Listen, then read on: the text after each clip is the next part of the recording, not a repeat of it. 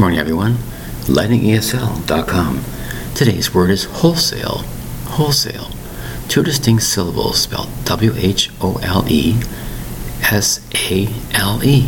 Now you'll notice two distinctive words in this one large word, whole and sale.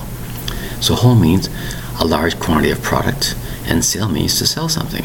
So the word wholesale means to buy a large quantity of goods and sell it at a much lower price. When you buy things in bulk, many times, the individual price is very cheap. So wholesale means it's connected with buying and selling goods in large quantities. It's called wholesale. And wholesale price of goods is different than the average customer will come in the store and buy, because you bought these products in a large quantity.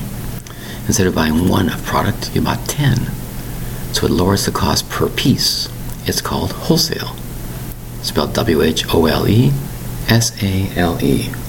Two distinct syllables for the one large word, wholesale. Two syllables for wholesale. An interesting word, but it can be a very important word. Wholesale. Thank you very much for your time. Bye-bye.